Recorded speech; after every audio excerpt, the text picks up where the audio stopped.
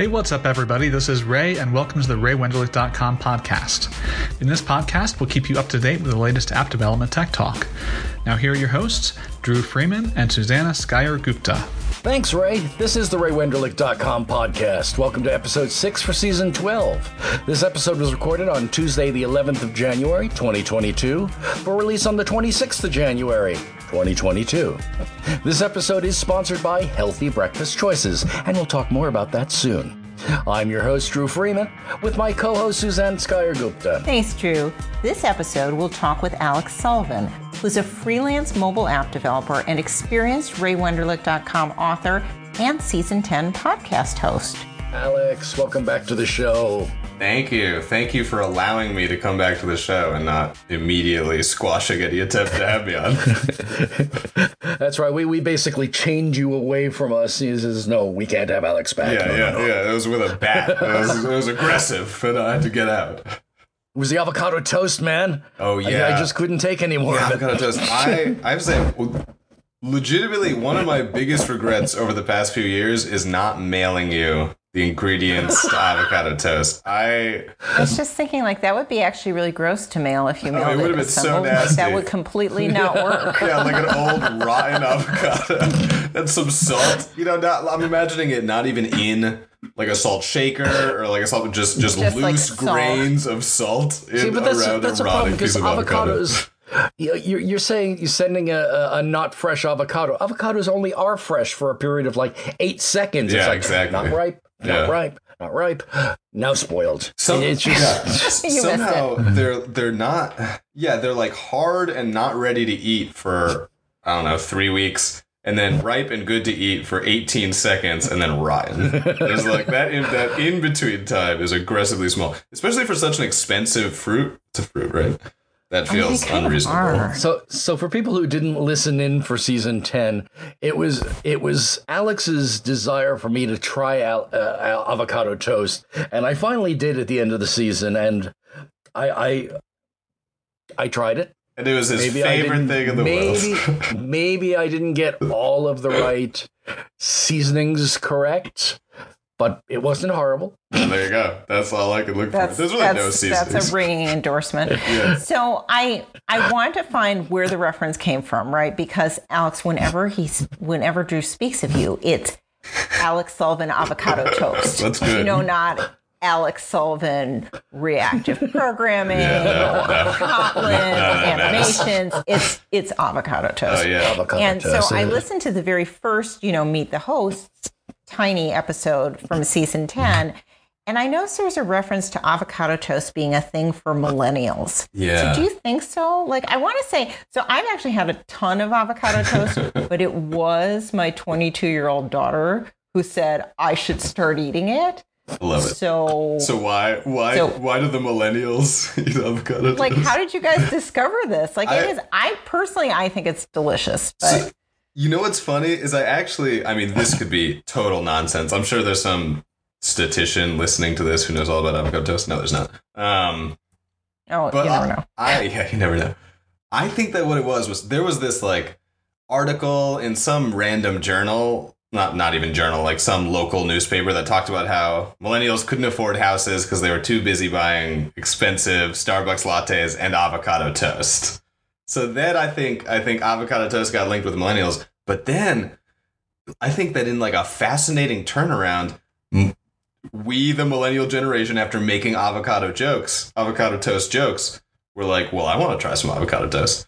Tried it, and it turned out to be amazing. So that's what I think. It's actually really good. Yeah, I think it was that. I had heard the whole thing is the reason that millennials eat avocado toast is because it's cheaper than owning a house. That's implicitly true of every single food, I think. Depending on the house and the food, I guess. Let's talk pandemic and the point we're at in this confusing, unending pandemic. So I guess when you started season 10, it was before. It was in the before time, and then that came up on you during the season. Yeah. So how's it been, and how is it now? And so for me and my family, it's extraordinarily luckily been fine. Oh, thank God. I have one extended family member who had a tough bout with COVID, and she was in the hospital for a few days, but she recovered fully. Good. And a few other relatives that got it, but we're fine. But me and my immediate family have all avoided getting it. Actually, no, that's wrong. My brother got it right towards the beginning, like in that first summer, I think. But he got a very mild version. I think he was sick for like one day, and then he's a super healthy dude, so he snapped right back. So I'm very lucky in that. And I guess my father-in-law got. You know, it's been so long that now I'm like, oh wait, this person got it. This person got it. This person got it. Yeah. It's the pandemic that just has not ended. I know, it just keeps going. And I remember, I mean, yeah, that's a good memory jogger. Like, we were doing the podcast when it started, and it was still this novel thing that was like, hey, right, what's going on with you? Yeah.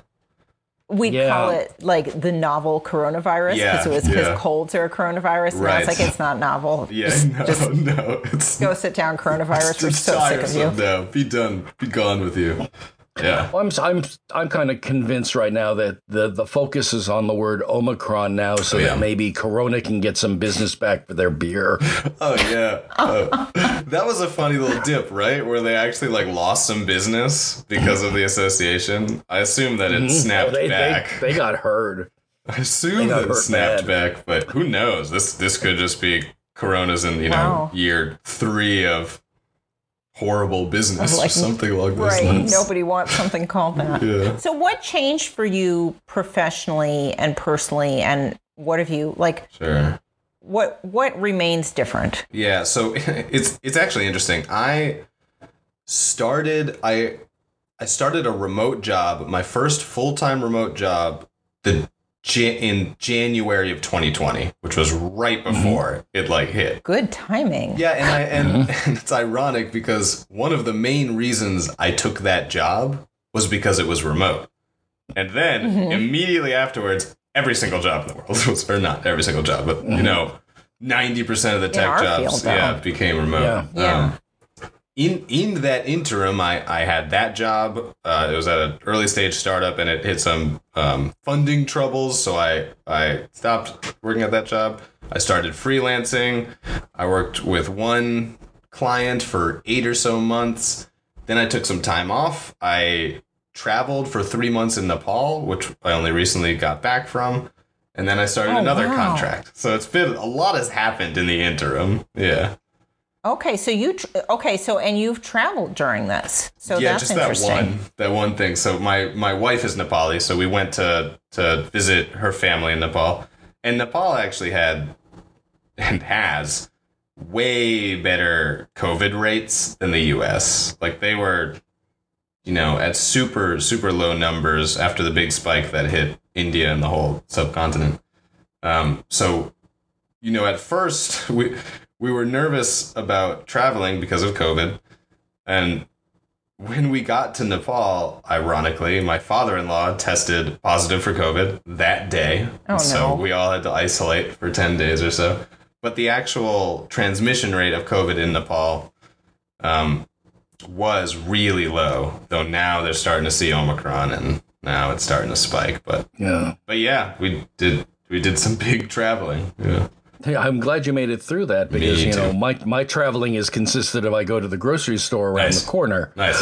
I think the furthest I've been is Ohio. Okay. From Pittsburgh. Okay. Yeah. And that's really not much at all, but yeah, I'm terrified. I haven't been on a plane since it started, and that it does feel weird. Yeah. And it will feel weird going back. I know. Yeah, it's one of those things where, like I said, the COVID rates were great in Nepal, and we were going to stay with families, some of whom were not immunocompromised, but were having health issues, and we wanted to be very mindful and so we were double masking up on the plane and all that stuff. And they're quite strict about it. So the flight attendants that are walking through, if they see you, with your mask off, they'll tell you and wait for you to put it on. If they see you with it, under your nose or any of the stuff that people do that makes it kind of useless to wear a mask. They'll call you out on that. But the weird thing was, in the middle of it's an international flight, and we had 2 flights that were like 10 and 8 hours. It's far away. Oh, that's long. And in the middle of it, you get a meal. So during the meal, everybody takes off all their masks and everybody's eating. And it's kind of this moment where you're like, does this make sense? Like, it's like you said, all right, pause. No pandemic now. Have some, wonderful airplane food. Okay, back to pandemic. Yeah. Right. It was weird. I mean, I guess with all of these, you just try and do what you can do. Yeah. Yeah, I think that's really what it is. You just, we can't all be in a bubble, right? Like, I don't have a plastic bubble that I can live in that's virus free. So you just have to do what you can when you can. And that's it. That's all you can do. Working remotely has helped a lot on that. Yes, absolutely. Absolutely.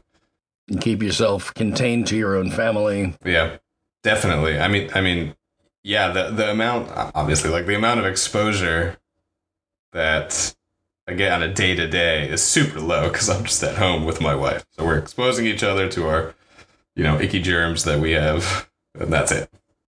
You kind of signed up for that one. That's your family. And that's our family, yeah. Let's turn to talk a little bit about development, because if I remember correctly, well, we're going to get to this a little later, but the book was something you did after you were a co-host. Am I correct on that? The latest book is something I did after I was a co-host. I think I had already done the reactive programming book.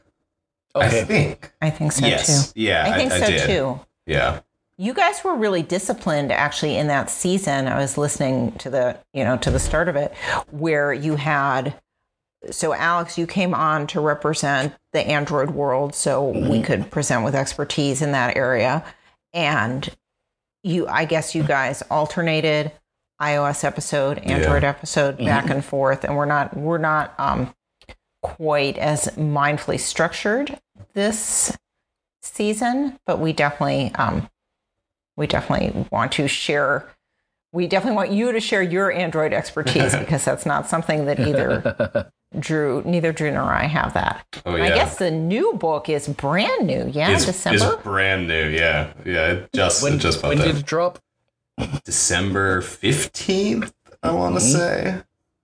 Yeah. So yeah, brand new. Go ahead, plug the book. Oh yeah, so the new book is Android Animations by Tutorials, and it covers like the yeah. All right, I'm gonna do this plug. It covers a whole range of animations on Android, which actually is a huge topic. So I didn't even internalize how wide the API surface is for animations on Android before I started diving into this book. It covers view animations, list animations, screen transitions between fragments and activities. It covers compose animations, XML animations, programmatic animations. All of the stuff is in there. And it's a fantastic way. I'm biased. It's a fantastic way to get a good grounding of animations in Android, which is hard to do because there's so many APIs, some of which are kind of deprecated, but not really deprecated, but a little bit deprecated, and some of which are brand new, but not used. So it's a great way to get some insight into the world of animations. And it's animation, so it's fun. Yeah, the topic is just inherently fun. Yeah, absolutely. Who would be the right audience for this? Like, who's it accessible to? And like, could a brand new beginner just starting to learn mobile development do some cool things with this book? Yeah, so I think that if you're brand new to Android development and you haven't really done any, I think that the first section would be really fun to walk through because it does view animations, and some of the Android view animation code is dead simple. Like you can do myview.animate.x and you animate the X positions. That's wonderful. Towards the end of the book, it gets to some more complex stuff that you might want to have a little bit more grounding in Android development before you'll be able to fully appreciate everything there. But I think there's I sound like a like a salesman selling like door-to-door dictionaries. There's something in this book for everyone, for all of the different experience levels, which sounds so corny, but it is true. So yeah, I think that everyone can really appreciate stuff in this book. Now, I take it is it all Kotlin? It is all Kotlin. Yeah. All Kotlin all the time. Oh, yeah. You just jump on the Kotlin ship and just sail that thing Oh, on. yeah. We've sailed far away. The shore is no longer in sight. I don't know how to write Java anymore. Gone on the Kotlin train. So, what kind of demos or projects that are in the book did you get to put together?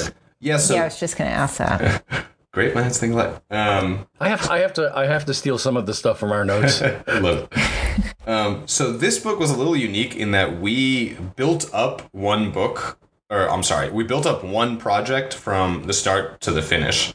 So it's actually it's a project that was used in a previous Ray Wenderlich book. I can't remember the name, but it was a design book. It was the app that was designed in the design book, and then we implemented it. It's not Bullseye, is it? No, I'm gonna be honest. I don't remember.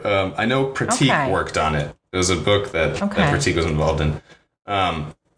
But yeah, so there was an app that was created. We did some minor customizations to it from what was presented directly in the UX book.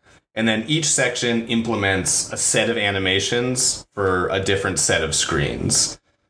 So yeah, by the end of it, it's like the most animated, like fluid app in the world. So yeah, it was really fun, and it was really interesting to kind of single out different areas that made sense for different types of animations, because it's also easy to throw a bunch of animations that add no actual value and make things worse. Right. And we wanted to be very mindful not to do that. So it was fun finding the spots and spending the time, because a lot of times you're not really given the opportunity to make animations. It just kind of falls by the wayside. So it's fun to do that. Yeah, animations are one of those things that the product manager often comes in and says, I want an animation. Yeah. And the devs are basically left there going, which animation? Yeah, then they did that to me on a project. They were like, they wanted an animation. So I basically took their skyline and took their main character and had her flying around the back of the skyline. That's fantastic. Did that meet the business need there? No, it was completely unnecessary, but I got to learn Sprite Kit in the process, so I was happy. Was your PM happy about it? Was everyone satisfied? Nobody was happy with it. But you were like, look, wee. But it does move. Check Jira task. Resolved. You need to add like an Easter egg in there too, where like if somebody hits the space bar on the homepage, then like they can shoot the little moving character or something. Yeah, you build a whole like Galaga in it or something. Exactly. This was a granny. This was a grandmother with a cape and a little dollar sign on the back. Oh, I love that.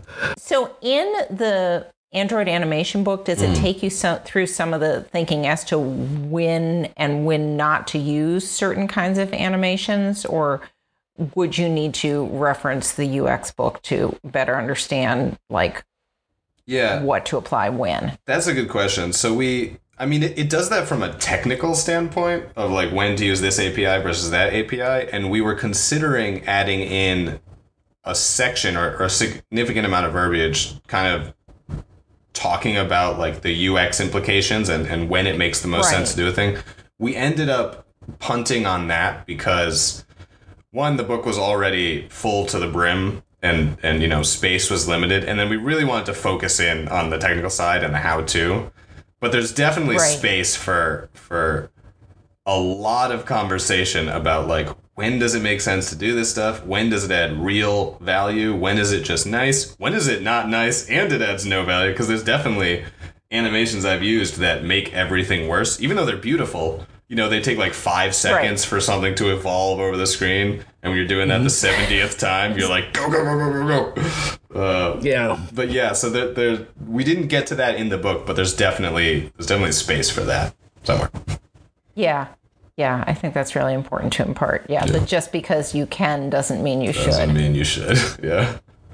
Is there anything in the book on optimization so that you're trying to reduce frame rates or anything like that? So there was, I know in the section that I wrote, there was effort put in to deal with some stuttering. I don't know that I'd necessarily call it on the optimization side. It was more like when you combine these two things, everything goes to hell because welcome to Android. So here's how to get around that.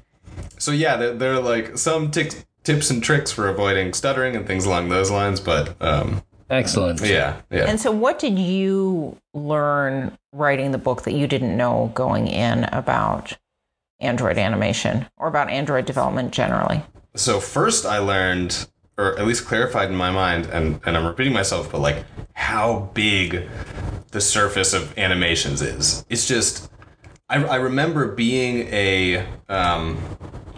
having less experience with Android and being confused about, well, do I use animation or do I use Animator or what's going on here? And this book not only solidified that sort of knowledge, but made me realize how unapproachable it is. And one of the reasons why I think this book provides a lot of value is that it's just, the API surface is so big and it can be so confusing to figure out when to use one type of animation or another.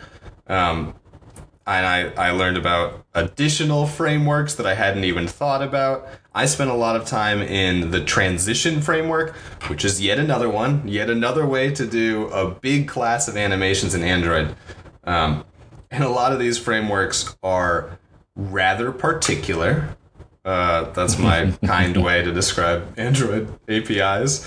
So I got I got my hands dirty in some very particular APIs and got to explain some of that. So it was definitely a learning experience, and I now know a lot more about all of the different breadth of Android animation APIs, which is fun. So top 2 or 3 that somebody should be familiar with right now, like if they're listening in and thinking like, okay, I am junior in the Android world, what should be in my toolkit? What should I be using regularly? Which ones? Yeah, so I think first I'll split that off into whether you've jumped into Jetpack Compose Land or if you haven't.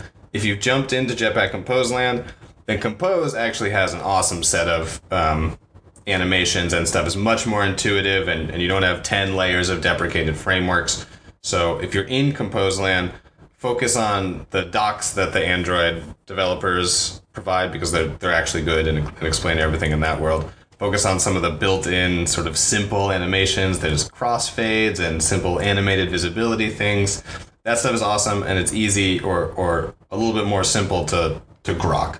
If you're like 99.9% of Android developers and you're in XML and Vue world, it's really important to know about the animation API, which is this super very old API that is in that, like, it's sort of deprecated, but actually it's also still used heavily in a bunch of modern APIs that Android provides. So learn about the animation API and then the Animator API, because the Animator API is really how you're going to do most Vue animations these days. So those two are the big ones. It's funny how, like, so I'm iOS only, and honestly, I'm not a dev.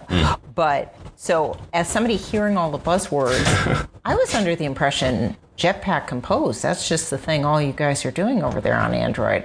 So that's not statistically true at all, is it? Oh no, I don't think so. I mean, I imagine it's I guess Swift UI is farther along, but like, do you think the majority of iOS apps are written in Swift UI? I suspect most are still in UIKit, but we were just talking about this. No, the vast majority are still in UIKit. Yeah. But beginner learners now, like if you come new to iOS development, you're going to start learning with Swift UI. Sure, that makes sense. But then eventually, I mean, for the next 3 or 4 years or whatever, I think that beginners will still have to learn UIKit the same way they'll still have to learn XML, because if you want to work with any app that was written in the last, 5 years, there you go.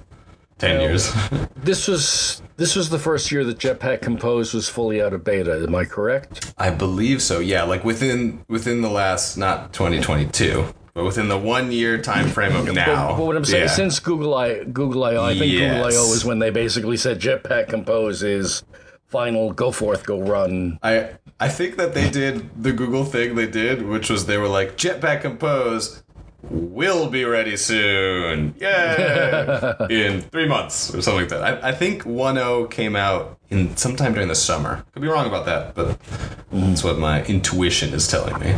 There's a lot of now reactive ways to do your UX. Yeah. On both platforms. Yeah. Which is, interestingly enough, another topic we have for you is reactive programming, which is what a segue. Yeah. I was gonna say I'm a big fan of reactive programming, both in the declarative UI world of Jetpack Compose and Swift UI and React, and then also in the library world of like RX Java and RX Swift. I haven't used Combine. Did we decide that it's Combine the harvester? Combine is the thresher. Yeah, we went through that a lot. And this is not that. This is Combine, right? Yeah. Well, I'm still gonna think of it. I still am gonna think of it as like a machine harvesting wheat. That's what goes through my head. I don't know why, but that's what goes through my head. Haven't touched Combine yet, but I'm a big fan of reactive programming and all of its incantations. So what was it that got you looking at reactive? Was it just something that you noticed or read about and were like, okay, I've got to find out more? Or was there like a need that brought it into you? Yeah, so there's this like very interesting trend line in Android development around reactive programming. So unlike iOS, Android typically didn't have a good answer for asynchronous work, which is astounding. Like in iOS, there was always GCD and queues and this whole, framework and stuff built on top of asynchronous programming, and it worked fine. Works just fine. In Android, and it's better now. And it's even better now. In Android, for a long time there was this concept called async task, which was this one very boilerplate heavy way of doing async, like work on a background thread and then getting back on the main thread, and it was very buggy, and there were a lot of foot guns, and there were just lots of issues. Then people started kind of just making threads, but it turns out that's very memory intensive and so on. And so eventually the Android community started using RX Java to literally just make a network call and then get results back on the main thread and show them in some UI. Like very simple things that really should just be included in the framework. People started using RX Java for, and I was in that same boat. And it's kind of like a gateway drug. Like you start using it for your network calls and your database layers, and then all of a sudden it's in your view model layers and so on and so forth. So that's how I got into it. Can we step up one level here and say for real beginners, so what is reactive programming? Yes, that's a good one. I'm stumped by that question. I think of reactive programming as... So it's going to depend who you ask. I think a lot of people think of a set of libraries that implement reactive paradigms. So when I think of reactive programming, I think of programming where you're reacting to changes. So like the typical format that's taken in my programming life is you have some stream-like object, and you're listening for updates on the stream, and then you're reacting to those updates. And you can take that stream and you can manipulate it, you can map it, you can filter it, you can combine it with other streams. It's like a very flowing and moving data sort of model of programming. Nowadays, you also have all the UI frameworks like React, like Swift UI and Jetpack Compose, where you have some state, and then you're listening, you're kind of implicitly listening for updates to that state and sort of re-rendering the whole world. It's very declarative, which is another word that could be defined in an equally verbose rant. It's important to define terms within development, right? Another thing that I think of as a hallmark of reactive programming, but this may not be accurate, but is that what the tools you've used, the kit you use to program with, will display correctly on any number of devices. So if I've got my iPhone, pretend this is a really tiny one, versus my giant monitor, because I've used a reactive approach. And I'm thinking this more from the web world. Yeah. If I use a reactive approach, then it's going to look good on various display sizes, where if I haven't, because I'm some kind of moronical dinosaur, then, no wonder my code is, I know, hi, me too. That's why my code's breaking and, they want to fire me. So is that also part of the reactive world or the reactive user experience? I think that's a different reactive world. I think the like reactive UI design is just like you're saying. I mean, it's a little bit foreign to me as a mobile developer, because I think it's less like in the web world. You got to be it is. You got to do kind of wild stuff, right? Like you gotta have to reconfigure everything. But I think that's kind of in a different category versus reactive programming. At least the reactive programming that I'm talking about.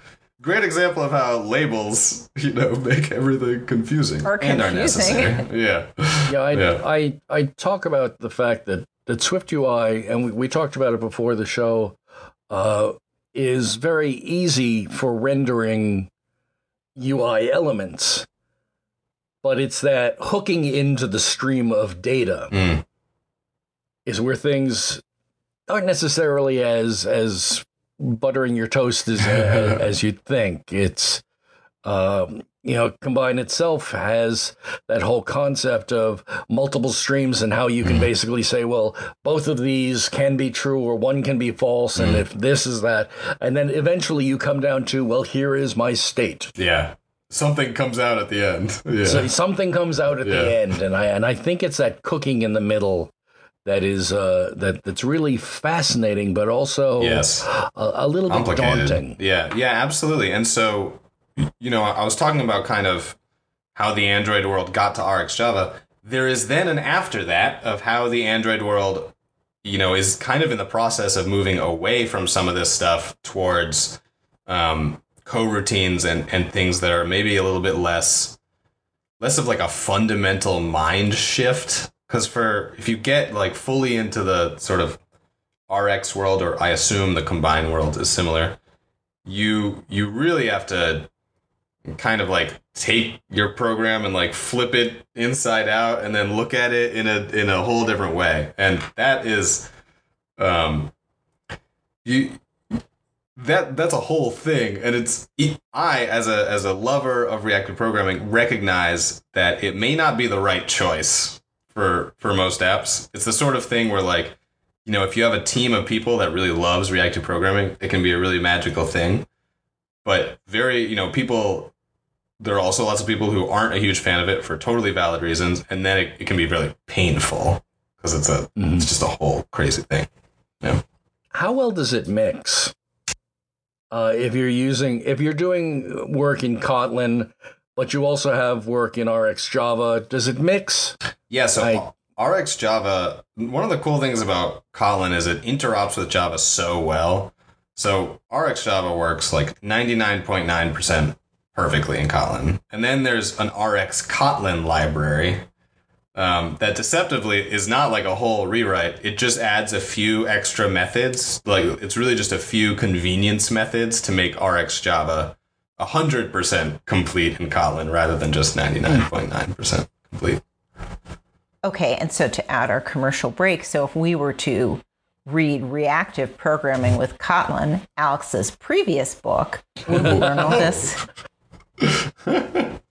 Yeah, if you were to read reactive, sponsored by Alex. If you were to read reactive programming with Kotlin, you would get a great introduction to both RxJava, the library that facilitates a lot of reactive programming in the Android world, and I think more importantly, like the fundamental concepts of how you can really jump in and go all the way into reactive programming on Android. Yeah. So is it possible to explain here a little what what conceptually is different between reactive programming and coroutines? Yeah, absolutely. So in reactive programming, and so everything is so complicated in these worlds. It's always like, there's always all these like ifs, ands, ors, buts, and so on. And I'm going to give a bunch of those now. So in reality, it's not really like coroutines versus reactive programming. Coroutines are like a more base principle. They're a way to create like really lightweight threads, so that you can spin up a million coroutines and they can all execute and you can be honky-dory. And if you were to try to spin up a million threads, everything would explode and you'd run out of memory and so on. So coroutines are really a way to like do some work, hand it off to the compiler and say, hey, I'm waiting, and then to get control back from the compiler and to say, or from your runtime, and to execute some stuff. So they're like a super, super lightweight thread? Yeah, that's really what they're like.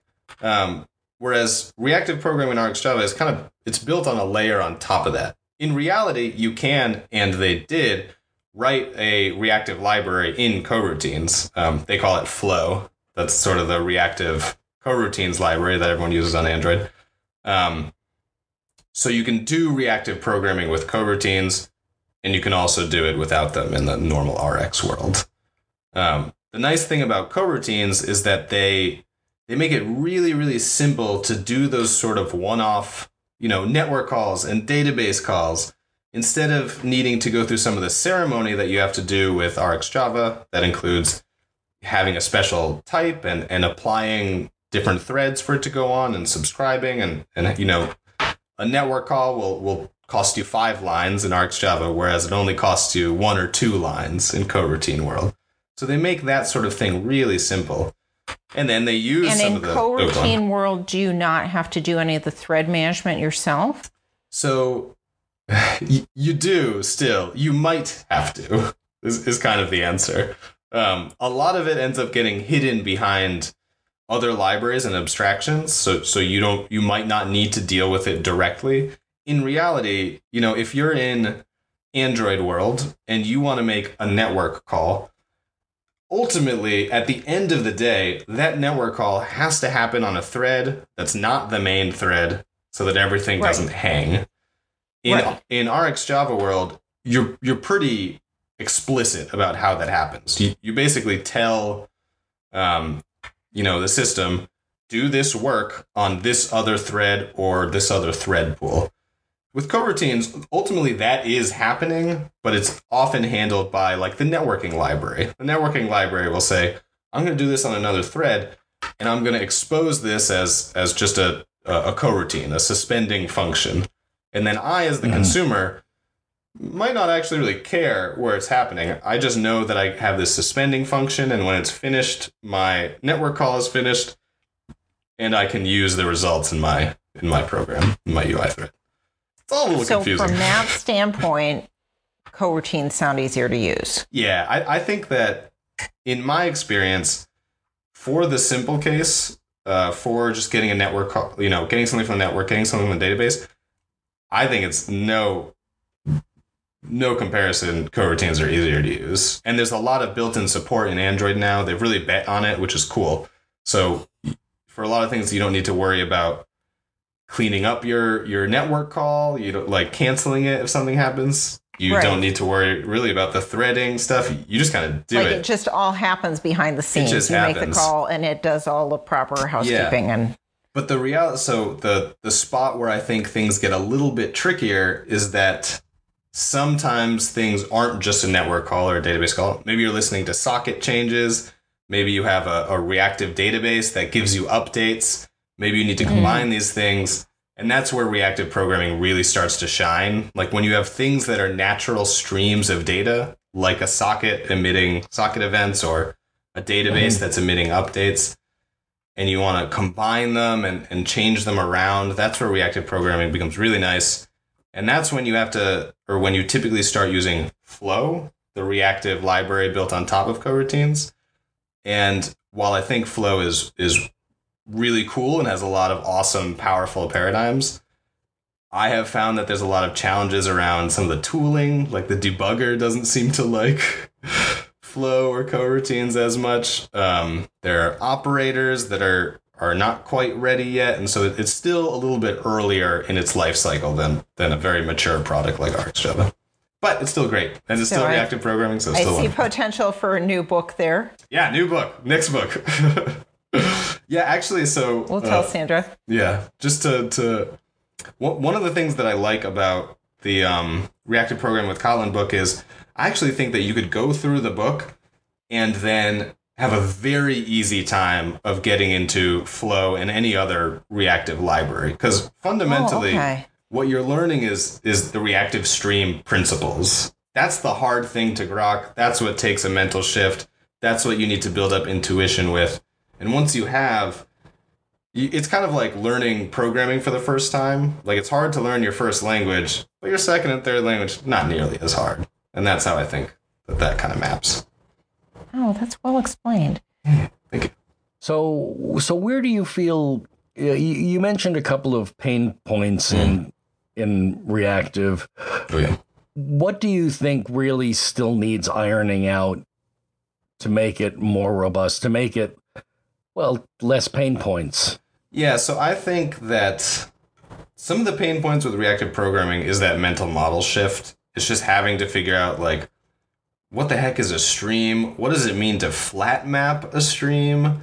You know, what does it mean to zip streams? Things along those lines. And they're just, since they're so alien to the way that we have typically programmed, in the very imperative way that we've typically programmed, I think there's not much to do there other than to learn it or to abstract it away, which is what frameworks like, you know, Jetpack Compose and Swift UI and React have done. They've kind of taken those concepts and said, what if we didn't ask anyone to flat map anything, and we just kind of magically behind the scenes updated things? So that's one way to solve that pain point, just hide all of it.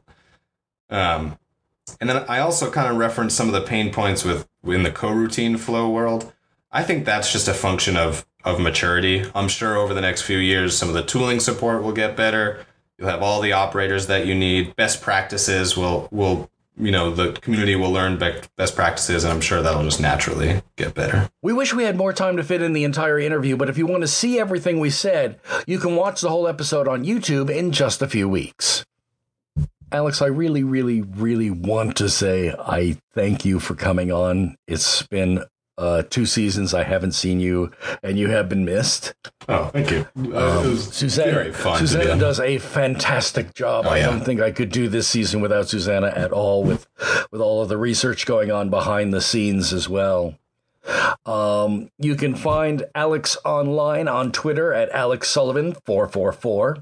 Are you still not really using Twitter? Or I unfortunately am using Twitter a lot more than I used to. Not unfortunate. That's a good. Oh no, it's unfortunate.